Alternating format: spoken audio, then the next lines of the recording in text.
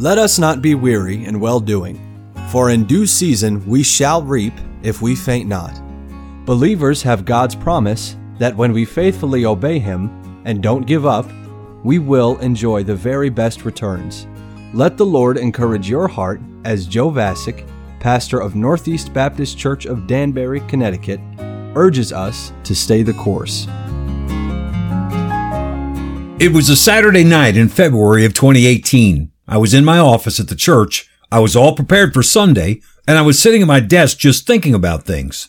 The title of a book on my shelf caught my attention. The book was called When Did You Die by B. McCall Barber. I grabbed the book and read it through again. It's a pretty short book. As I read it through and read the testimonies of several different men of God from the past, I started to pray, Lord, I think I understand what the Bible teaches about the crucified life. I've preached and taught about it many times, but I'm afraid that for the most part, I only really know about it in theory.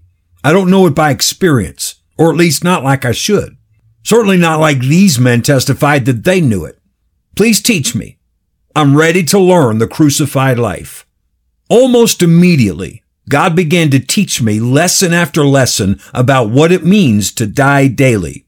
The first mention of being dead to sin in the Bible is in Romans 6, which begins, What shall we say then? Shall we continue in sin that grace may abound? God forbid. How shall we that are dead to sin live any longer therein? I can picture the first time these believers heard of this concept of being dead to sin. I imagine the pastor of the church in Rome receiving this letter from Paul and reading it to the congregation. When he reads that line, how shall we that are dead to sin live any longer therein? A dear old saint in the back raises her hand and says, Excuse me, Pastor, can you please read that last part again? I didn't get that. He reads it again. How shall we that are dead to sin live any longer therein? And once again, Pastor, did you say we that are dead to sin? I've never heard that before. What does that mean? And I hear the pastor say, well, frankly, Mrs. Mancini, I'm not real sure what it means. This is my first time hearing that phrase also. Here we are 2,000 years later, and I wonder how many believers today have never really heard that we are dead to sin. Through Jesus, believers are dead to sin. Listen to some of the other statements from Romans 6. We are buried with Him by baptism into death. We have been planted together in the likeness of His death. Our old man is crucified with Him. Sin shall not have dominion over you. These statements are all found in Romans chapter 6.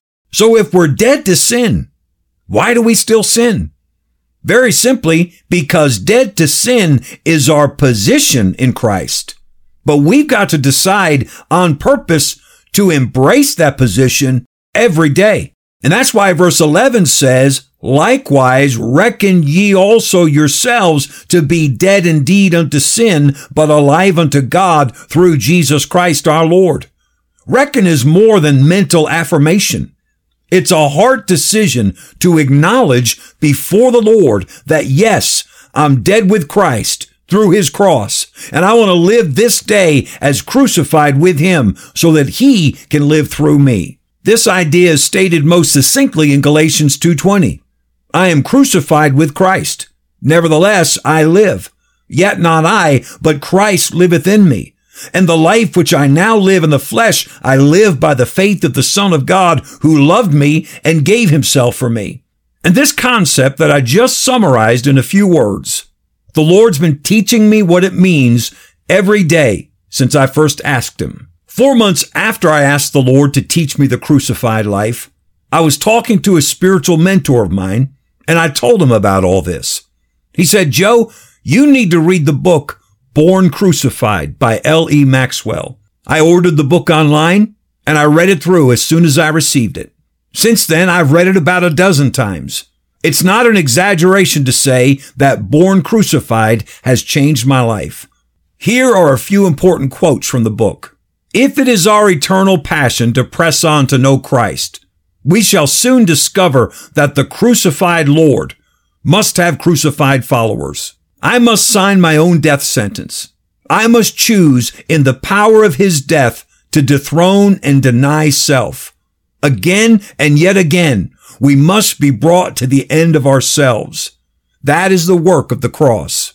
Only in the measure in which we enter into the death union with Christ can we know the resurrection life of Christ. If self is given any place in the life, the harmony with hell is established. There is only one way in which you and I can draw souls to Christ. That is by the way of the cross, the way of sacrifice, the way of death. As I read through the 21 epistles, and I underlined every time the Bible speaks of suffering and death, it confirmed to me that the crucified life is an indispensable component of victory. Every day acknowledging before the Lord that yes, again today, I'm dead to sin, dead to self, dead to this world through the power of the cross so that the risen Savior can live through me. Going back to the cross is now a part of my morning time with God, and I pray that He never stops teaching me the lessons of His cross. There's so much more that I've got to learn. Christian, God wants to use the power of the cross of Christ to bring you to victory every day. Stay the course. We pray that today's program was a blessing to you. If you have any questions or comments, we'd love to hear from you. You can email us at staythecourse@nbcdanbury.org. God bless you. So dear Christians, stay